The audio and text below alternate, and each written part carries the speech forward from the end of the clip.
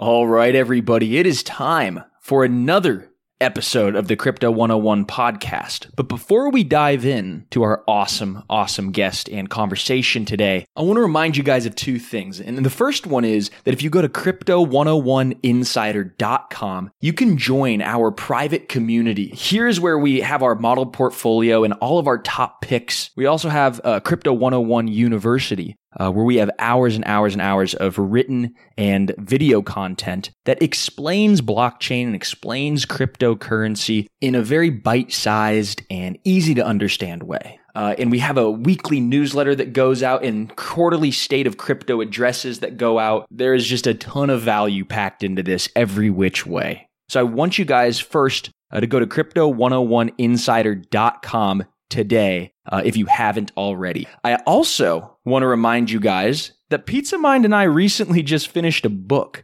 It took 11 months of our lives to write, and we're calling it Crypto Revolution, Your Guide to the Future of Money. We walk you through this fascinating world of cryptocurrencies and blockchain, and it's part history book, it's part instructional guide, and it's going to really show you guys why cryptocurrencies are globally disruptive and how they're going to actually change in real life and in real terms the way that we buy and sell and even live. We include a bunch of how-tos on getting started with your first exchanges.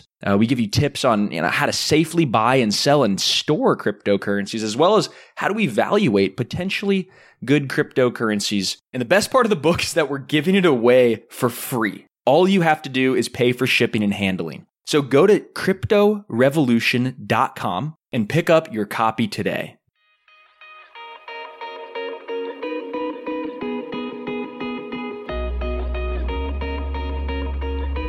All right, everybody, welcome back to another episode of the Crypto 101 podcast. Yes, I'm back, joined by my notorious compadre who's gotten us through thick and thin, my brother, Aaron Pizza Mind Malone. Que pasa, brother? Accept no invitations. There's only the real thing here at the Crypto 101 Finance. No imitations Can we say that whatsoever. Now? Can we call ourselves Crypto 101 Finance now that we're ranked in the top 20 U.S. business podcasts? Or is there do we have to check with legal? Do we still have to call ourselves a podcast? I don't know. I'll check with legal. Okay, check with legal. We actually do have a legal team now. We've grown quite a bit, and we want to thank all of our listeners that have been with us this whole time through over 370 episodes now. So I just want to give a shout out and a sincere remark of gratitude towards everyone who's gotten us this far. And what a long journey it's been. It's been a long journey for our guest today as well. George Harrop, the co-founder of Step Finance. Welcome to the Crypto 101 podcast, my friend. Oh, thank you very much, guys. It's great to be here. And you've been around this space even longer than Bryce and I have, if I'm not mistaken. You've started a bunch of companies. You're a serial entrepreneur just like us. You've been around. You've seen it all. How excited are you to be still in this space as a survivor?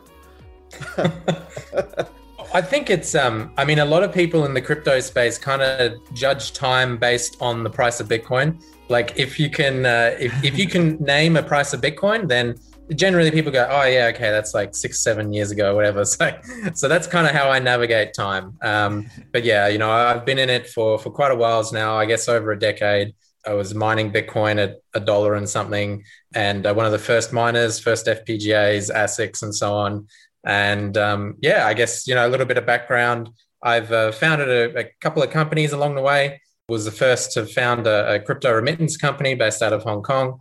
And a lot of learnings from there, sort of raised several different rounds, venture and corporate and all this kind of stuff. And I've sort of seen this space grow from nothing, a bunch of internet nerds, to something of which we're talking about trillions of dollars now. So quite humbling experience, but you know what? I'm pretty happy to be here every single day. I don't consider it work. It's more just fun. I wake up in the morning and it's something that I really want to do. It's probably the same for you guys. Yeah. And just like on that point, I wasn't going to bring it up, but before we hit the record button, you'd mentioned, you're like, sorry, there's a thunderstorm raging outside, so my internet connection might not be that great. And it's midnight. And I'm like, holy smokes, this guy is staying up for midnight to record a podcast. Like, this guy doesn't sleep. So when he says he wakes up in the morning, I'm like, when do you even have time to sleep? I mean, you've built how many crypto companies so far? Well, so there's been a couple of different ventures. I mean, I think this is probably number 3 or 4 on the tally. But yeah, basically, if I'm awake, then I'm available, right? Like crypto's 24/7. You got to be the same. So yeah, it's all good. And so your latest project that you just launched is called Step Finance. And for all of our listeners who are big fans of the Solana ecosystem, you guys are really some pretty critical infrastructure, some yield aggregators on Solana, and not many people are in that space yet. Not many people, at least in, relevant to Ethereum. It's still much smaller developer base, but we're excited to dive into, we want this to be like, an action-packed episode about like Solana as well as everything going on in Step Finance. But let's first just take a step back, because I think a lot of people are listening, either who are just, we're watching our viewers, and the only reason why we brought it up is because they're really starting to tick up quite a lot back to how they were back in 2017. So we're like, oh, well, looks like as prices start to rise, a lot of people from 2017 are starting to come back and get re-interested in the space. So like, bro, what has changed, right? Like we said, like, back in 2017, it was a white paper and a dream plus a $5 billion market cap for some of these things. No product, no code, nothing.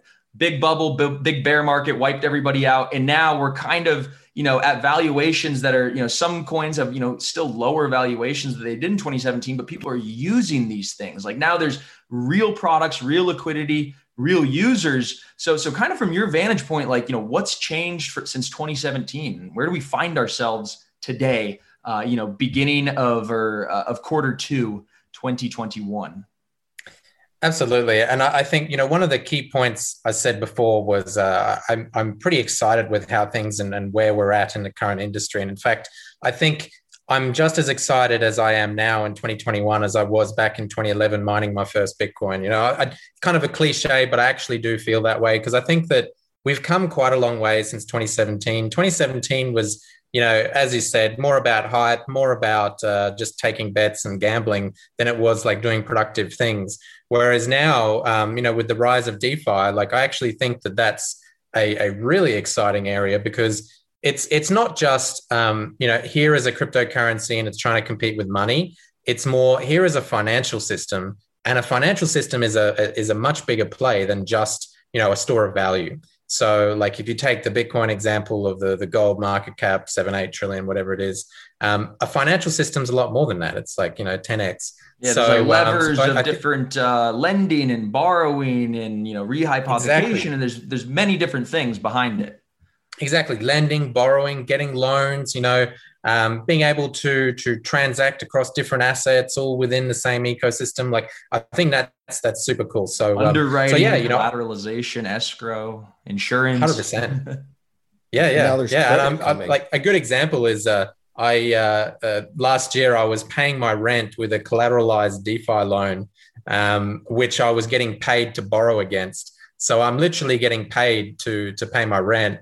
And I did the same just for like my expenses. Like you buy a Big Mac, actually that's got a yield associated with it, because the money I'm using to buy the Big Mac has a positive net APY. So just funny things like that, right? And It's I think that's the start of a new sort of age, and DeFi is right at the heart of that. I actually kind of want to stop right there on that note. People are probably just like, wait, what did he just say? Like he took out a loan and then he paid off. Like people's mind are blown at like what sort of possibilities are going on here.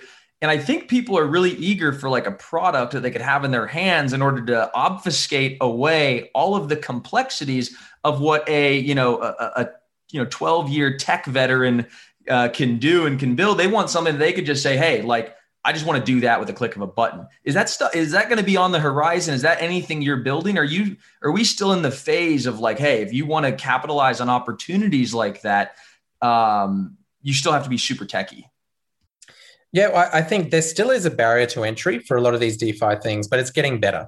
right? And that's something that we want to bring to the table, is being able to be that one place that people go to, and it's that one place that you always have open, you always have your tabs open every day, and it's one place that everyone's looking at. So I think for us, if we can be that place, I think that's immensely valuable, right? And I think everyone would agree that it would be easier if you didn't have to memorize 10 different places. Oh, I need to go over there to get a loan, and then need to swap it over here. And that place doesn't have the best liquidity. So like, nobody wants to think about these things, right? And it's only really people that are stuck into the ecosystem that are really going to know anyway. So I think that the key to unlocking like the next billion people coming into this space is by making it a lot easier, doing away with a lot of the encumbrances and different weird wallets and approvals, and dispersing people through 100 different mechanisms to just do one thing. Like, you ideally just want one place which brings it all together, aggregates it all together, and that's sort of one of the guiding principles behind Step Finance and what we're doing. Very well said. Before we learn more about Step, I got one more question for you regarding history. What's one of the reasons you think, just broadly speaking, not talking about your own companies, but why do you think some companies failed in the past and never made it out of 2013, never made it out of 2016 or 17? And why do you think those that actually did withstand the test of time were able to succeed? Yeah, I think it comes down to product market fit. People say that it's like a term which gets thrown around a lot by investors and stuff, but ultimately that's what it is, right? Is you can have the best product in the world. I think it was Napoleon that said that, ability is nothing without opportunity. So like, you've got to be able to be in the right place at the right time with something that people actually want, that is meaningful and valuable. And often we've seen in the past where projects might release something, it might be a white paper, it might be going, oh, we're X amazing thing. And actually, like, nobody cares. Like, nobody needs that. It's not a problem. You're not solving any pain points. And I think we saw a lot of that in 2017, where you get these massive valuations of projects which can't really justify it because there is no market there. So I think that to be a successful company, and the distinguishing factors are like, do you have a real need to exist? Are people wanting to use your product? Because you can't get away with a hope and a dream these days. Like, you've got to have a little bit more to it. Like, we've sort of gone through that cycle where it's a hope and a dream and a white paper, but I think people kind of see through that now. And given the competition is doing productive things, where it's loans or whatever else it might be, it's like, that's the competition. That's what you have to beat. So if you're just a hope and a dream, you're probably not going to stand up to that, and people are probably not going to value you the same way. So I think that product market fit is probably one of the key areas that you can distinguish yourself these days. And do you feel like Step Finance has struck gold and found that product market fit? And why don't we kind of talk about what it is that you guys are up to? Yeah, for sure. So I guess, one thing, bring it back, a little bit of background on what we're doing. There's a couple of friends of mine. We've been in this industry for, this decade now. And, we've seen a lot of stuff. So what we decided at the sort of end of last year was, let's have a look at some of the tools which DeFi needs, but nobody's really built. And hey, maybe it'll be something which is useful. And mainly we wanted that because these were the tools which we wanted as DeFi investors. One of those was automated trading strategies. So like a DCA, dollar cost averaging. So you put your money somewhere and it'll buy your coins every day or every week or whatever it is. And you sort of get an average price, from that. So it's a known investment strategy. It's kind of simple to gauge. We looked at, built an initial prototype on Ethereum, but the problem was that with only 6 users and Ethereum at $1,500, it was going to be $180 per transaction. And that's just, not viable, right? And if we're making a 1% cut, how much volume do we have to transact to even break even just on gas costs? So pretty crazy. Then we looked at side chains, Umatic, XDAI and these other ones. And it's like, cool, but, they don't have any liquidity for the coins people want to buy for these trading strategies. So come this year, Solana was having a hackathon and we had another look at Solana. And we're like, you know what? Many of the trading strategies and things which the coins which people want to buy, they're actually on Solana already. And they have plenty of liquidity because Solana's liquidity is provided by the biggest market making fund in the world with Alameda.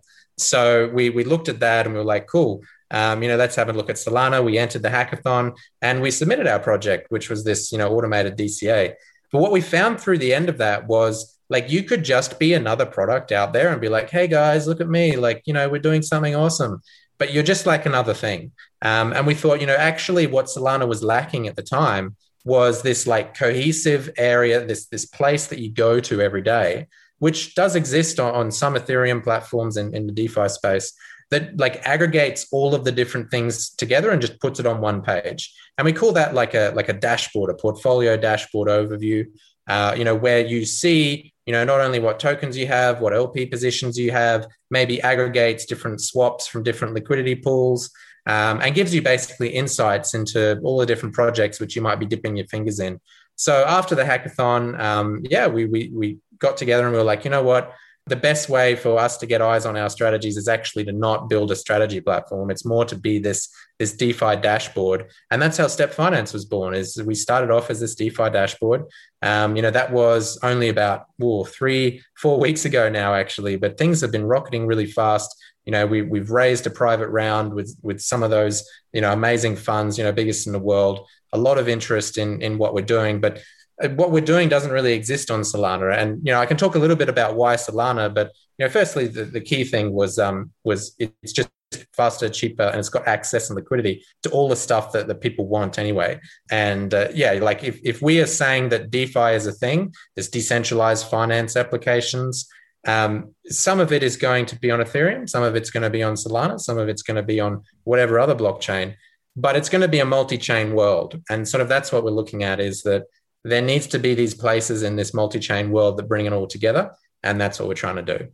Well, first off, congratulations on a great raise and being in the right place at the right time. We want to learn more about Solana because we haven't had a chance to really do any kind of a deep dive on that ecosystem. But my first question is there something special about Solana that makes it great, that makes it the next big thing? Or is it only because Alameda and SBF are backing it that people are using it? Yeah. So, when you look at DeFi applications, like what do you need and what do you want and what's important? So I think, everyone agrees that Ethereum kind of spearheaded this DeFi, space. A lot of the big projects are there. You got billions of dollars. I think it's over 100 billion in TVL now.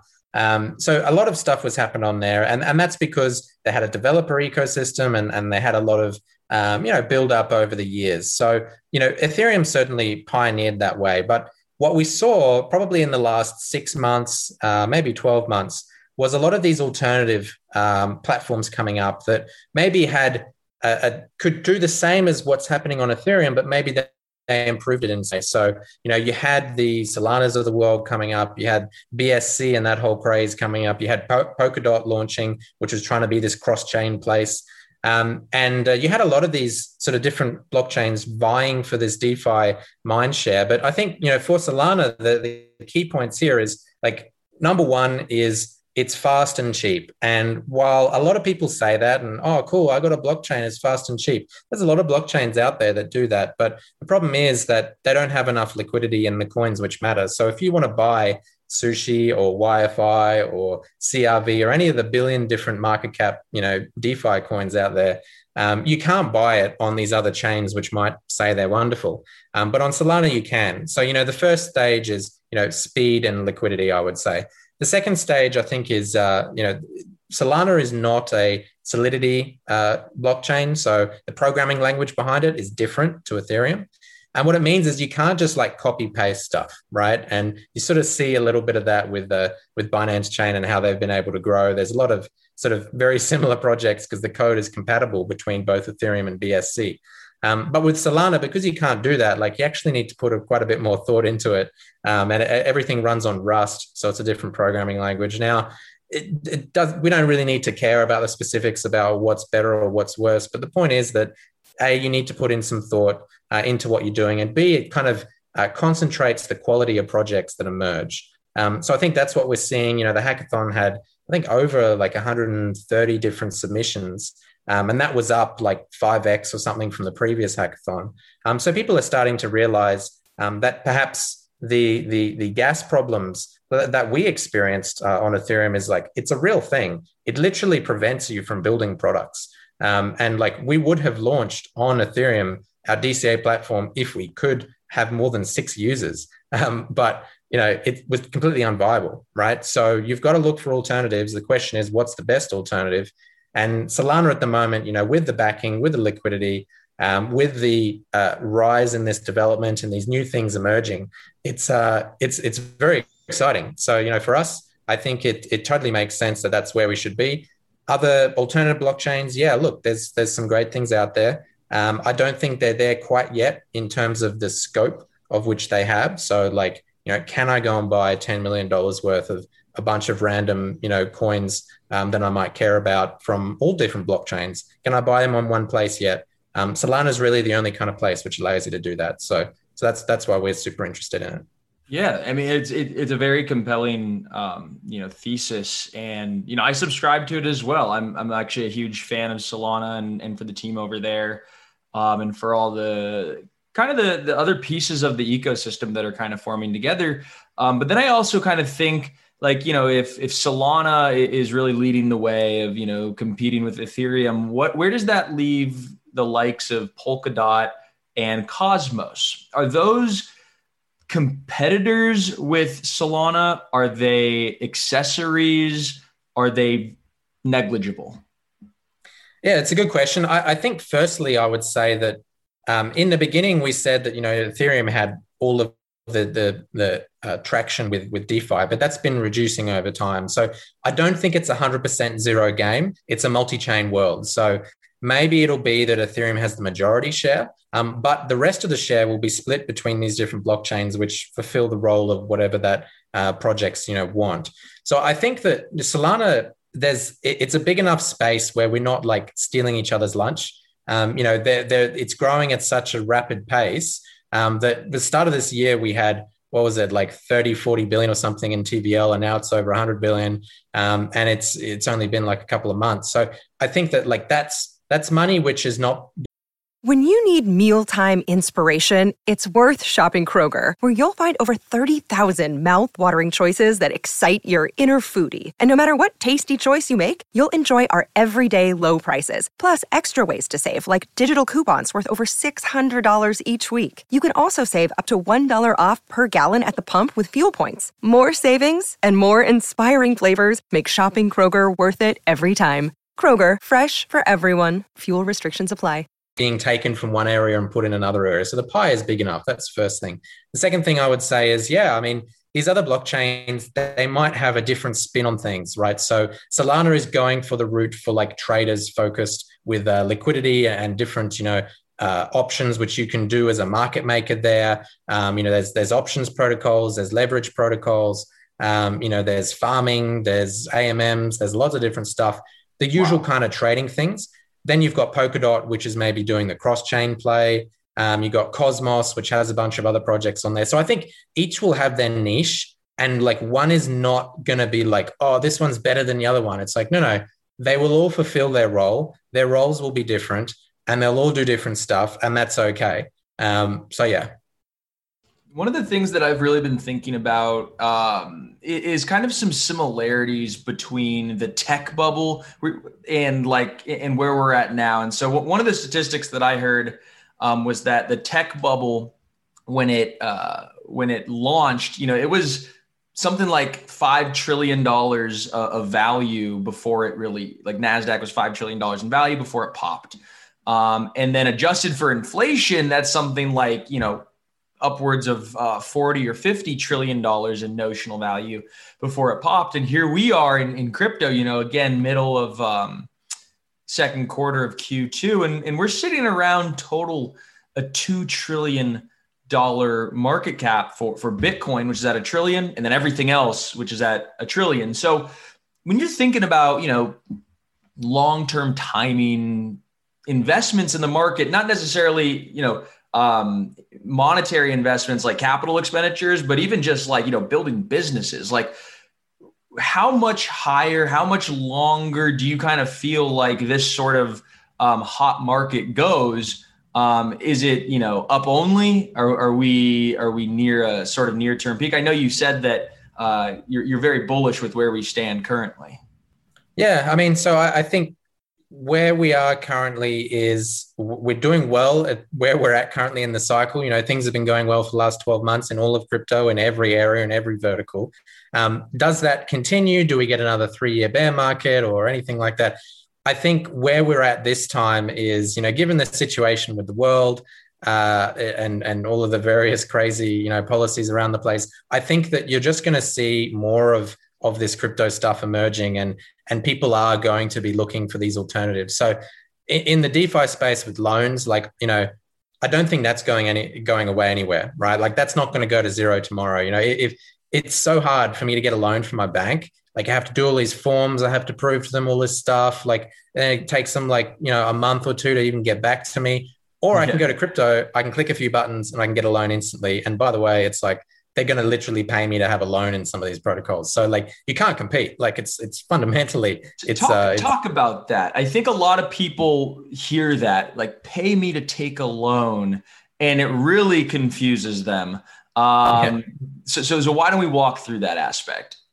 Yeah. So probably one of the biggest protocols in this loan space started with Compound.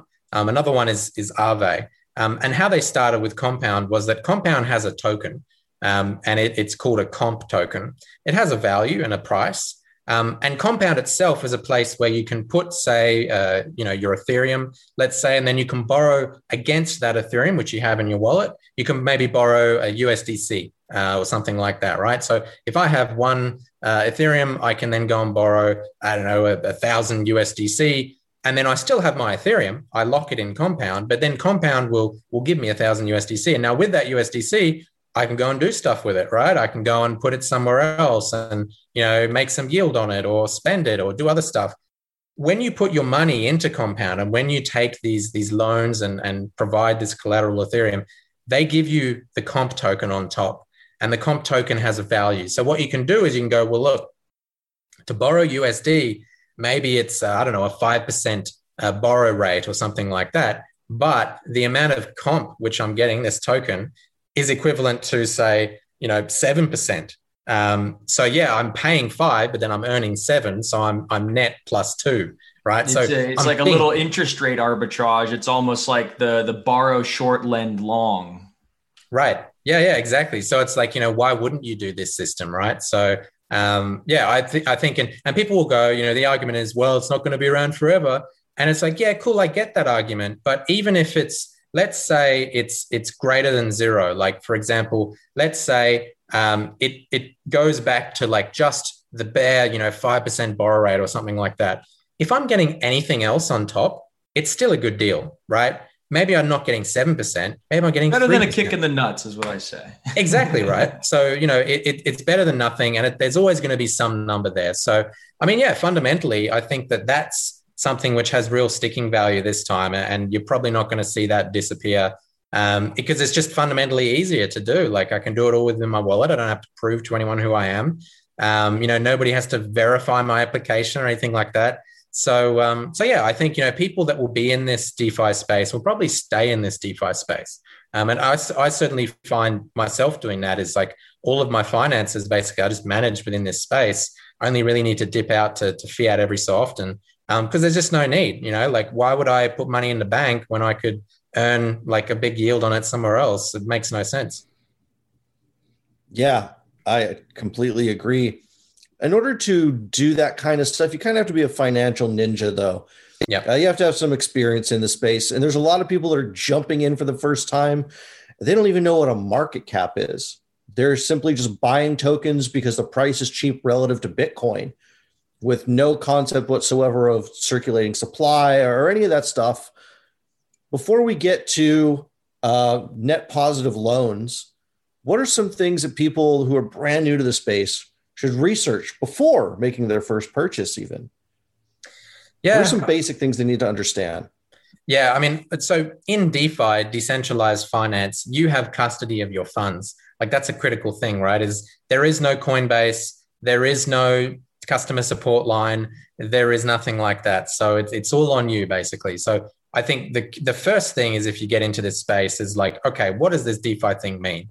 Like, what wallets do I need? What are these wallets? How do they work? How do I put money in them? And there's quite a few different places, like you guys, podcasters. There's different people that are talking about these things. But I think certainly to research, like, you got to understand the basics of, like, this is not just a thing where you go on an exchange, you buy a coin, and you hope it goes up. There's a lot more to it than that. So I would say, like, understanding how wallets work and what non-custodial means, in the fact that, like, if I lose my keys to my wallet, I've just lost my money. There's no one I can call. There's no support helpline that can get my money back. So it's done. So I think, people need to understand that crucial aspect and make a decision, from there. And I think it's up to the entrepreneurs in this space to go and build products which can cater to people from all different walks of life. So, like, if you're completely new to the space, you have no idea, but you want to get in, then maybe, there is some product out there built by, some team which is trying to make your life easier. And I think that that's going to be a key sort of starting point for a lot of people. And there will be other products which are, you need to be a crazy financial ninja to know all this stuff, but they're not targeted at, like, everyday people that are brand new. They're targeted at veterans and so on. And that's fine. It's just a different audience. So yeah, it depends on, what stage you're at.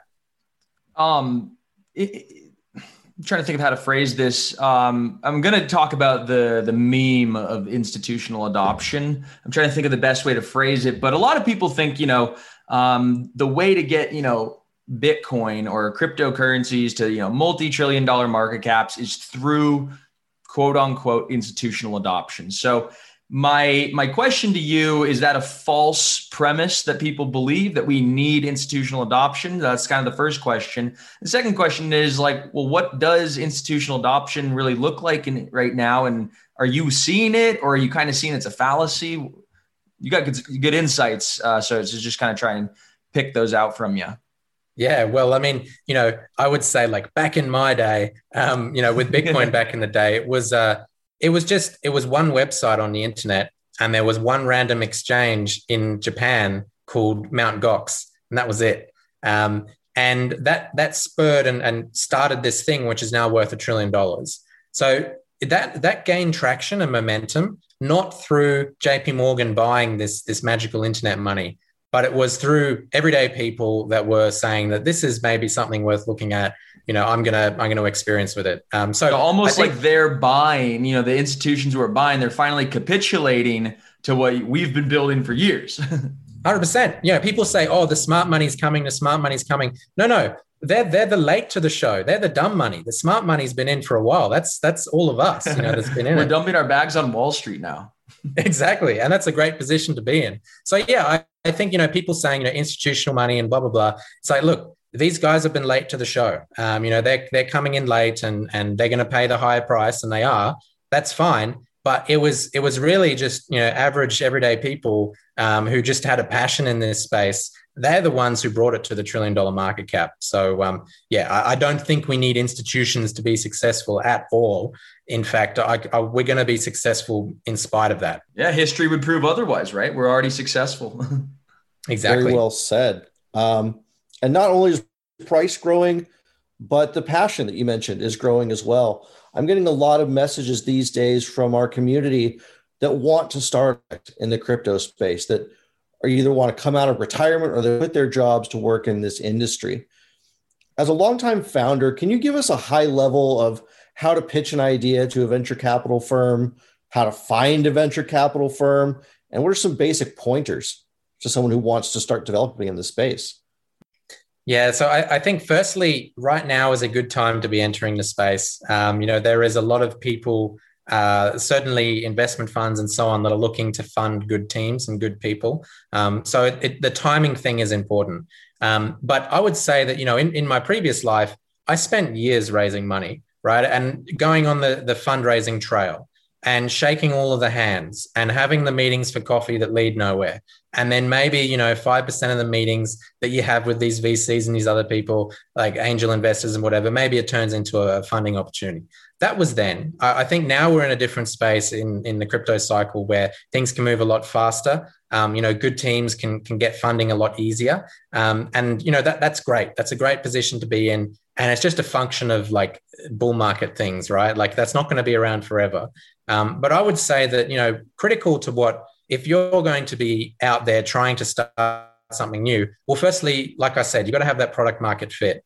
You can't just have a hope and a dream, these days. It's got to be something useful and productive, that does something real and actually adds value. And people go, well, what does adding value mean? Well, I mean, you've got to have some reason that people want to pay you to do stuff.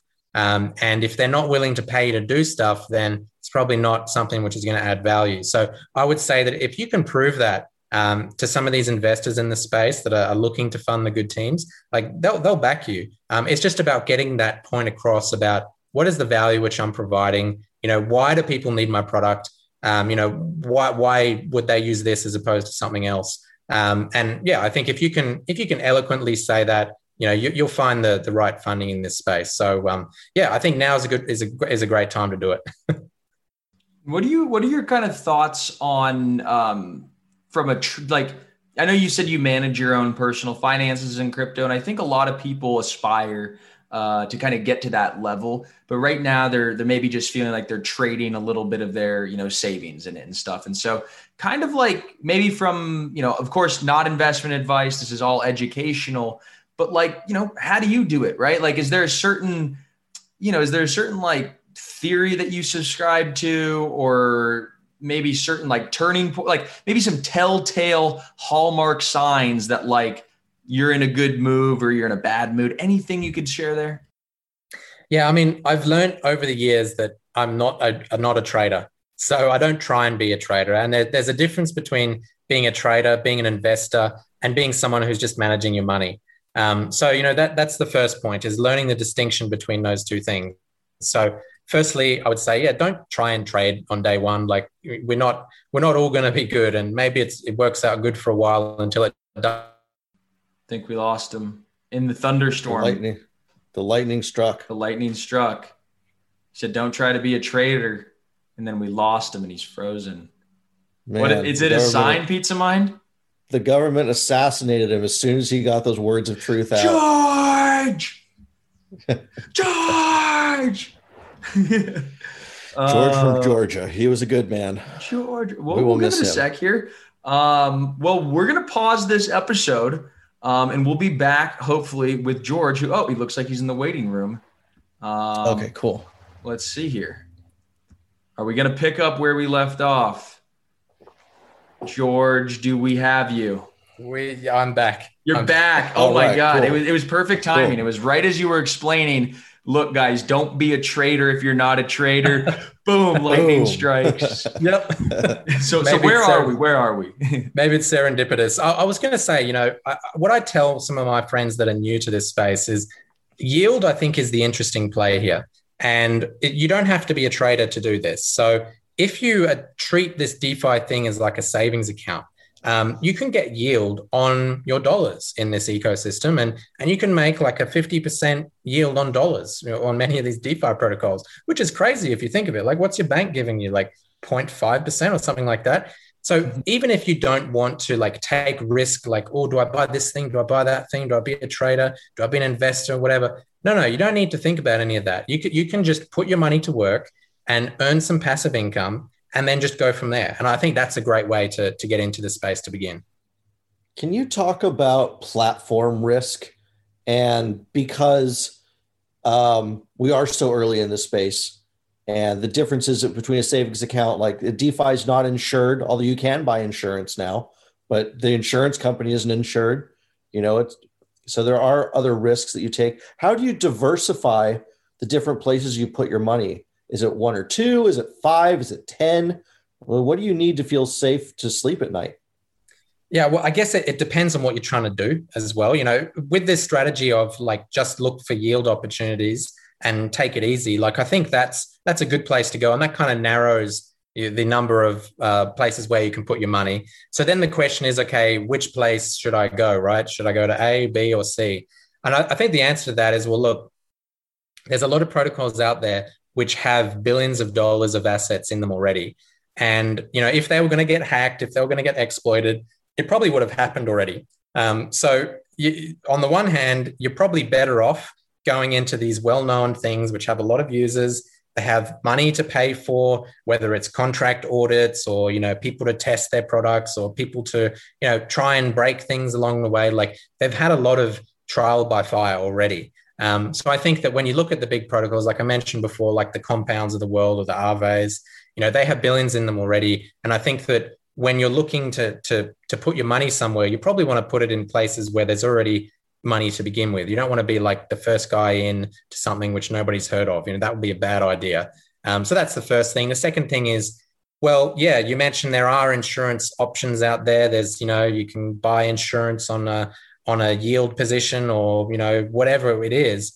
But still, there's still learning curves associated with that. And is it 100% foolproof? Not really. So there's still things out there, right? But there are more opportunities for people to try and, reduce their risk in some of these things. So yeah, maybe these insurance protocols come to fruition. Maybe they're a good idea. Maybe they're worth looking at. Personally, I think that I'd rather just sort of stay with many of the big protocols that already have users and the money. I think that's a good place to be. But, there are other opportunities. That there's ratings agencies as well, I guess you could call them, on crypto. There's various places which will say this is an A+ place to put your money and this is a C-. And whatever metrics they use to determine that, who knows? But the point is, like, there are people out there trying to help make your life easier and to reduce risk where you go and put your money. Yeah. One of the kind of notes I'll say on that, kind of in closing, before we ask you the last question of, what do people need to know before you leave them? I think that one of the things that is really interesting, or a good way to diversify risk, is like through some of these new index tokens that are coming out, like the DeFi Pulse Index or the ETH Flexible Leveraged Indexed Token. There's a lot of really cool like new tokens where it's basically like you could buy, or the Metaverse Index that just came out, where you could buy like one token, for instance, token MVI, and you have one token, and you have like in that one token exposure to like, maybe 10% of this coin and 5% of this coin and 10% of that coin, et cetera, kind of like an S&P 500 of the crypto world. So I think that as people start to understand what's really possible here with DeFi and all these new products that are coming out, I think people are going to get really excited and just think that, wow, in 2017, this was just speculative mania. And now here, fast forward 4 years, 2021, everybody's been heads down building, and now we've got a bull market, and there's amazing products for everybody at home to actually use now. And the risks are coming down, and it's a really fascinating time to be alive and to be building. But that's kind of my 2 cents there. But yeah, before we let you go, man, tell us, what do these good folks, these good citizens of Crypt Nation really need to know before you release them into the wild? Yeah, well, I mean, I would say firstly, research, I think, is really important in this space, right? So you can't just go off into the wilds and off into the Wild West and, try your hand at things, because it might not turn out too well in the end. So I would say, research pays. Look at some of these different DeFi platforms. What are they doing? How do they work? With the Solana thing as well, I would say, look at what's happening on some of these alternative blockchains. They're a lot cheaper for new people to get into. So it might be an interesting way. Like, there was someone I was helping the other day, just get started staking some coins. They had some coins and they wanted to earn some yield on it. And, after like 6 failed attempts on Ethereum and $100 later, they're $30, which they wanted to stake. It's not really worthwhile, right? So, I think that certainly research, have a look at the options out there, and probably maybe focus on things which are low risk to you. You don't want to be ending up paying $100 to stake $30. So I think some of these alternative blockchains are probably worth looking at. And Solana and Step being this ecosystem that brings it all together, and this one dashboard. So it's probably a good place to start. That's my little plug there. Well said. I think that's great advice. George, thank you so much for spending the last 45 minutes with us. We really appreciate it. Step Finance is the product. We're going to be definitely watching how the Solana ecosystem evolves over time, and we're going to be watching it through the lens of Step. So thank you so much for building that. And we will be back next week with another great guest here on the Crypto 101 podcast.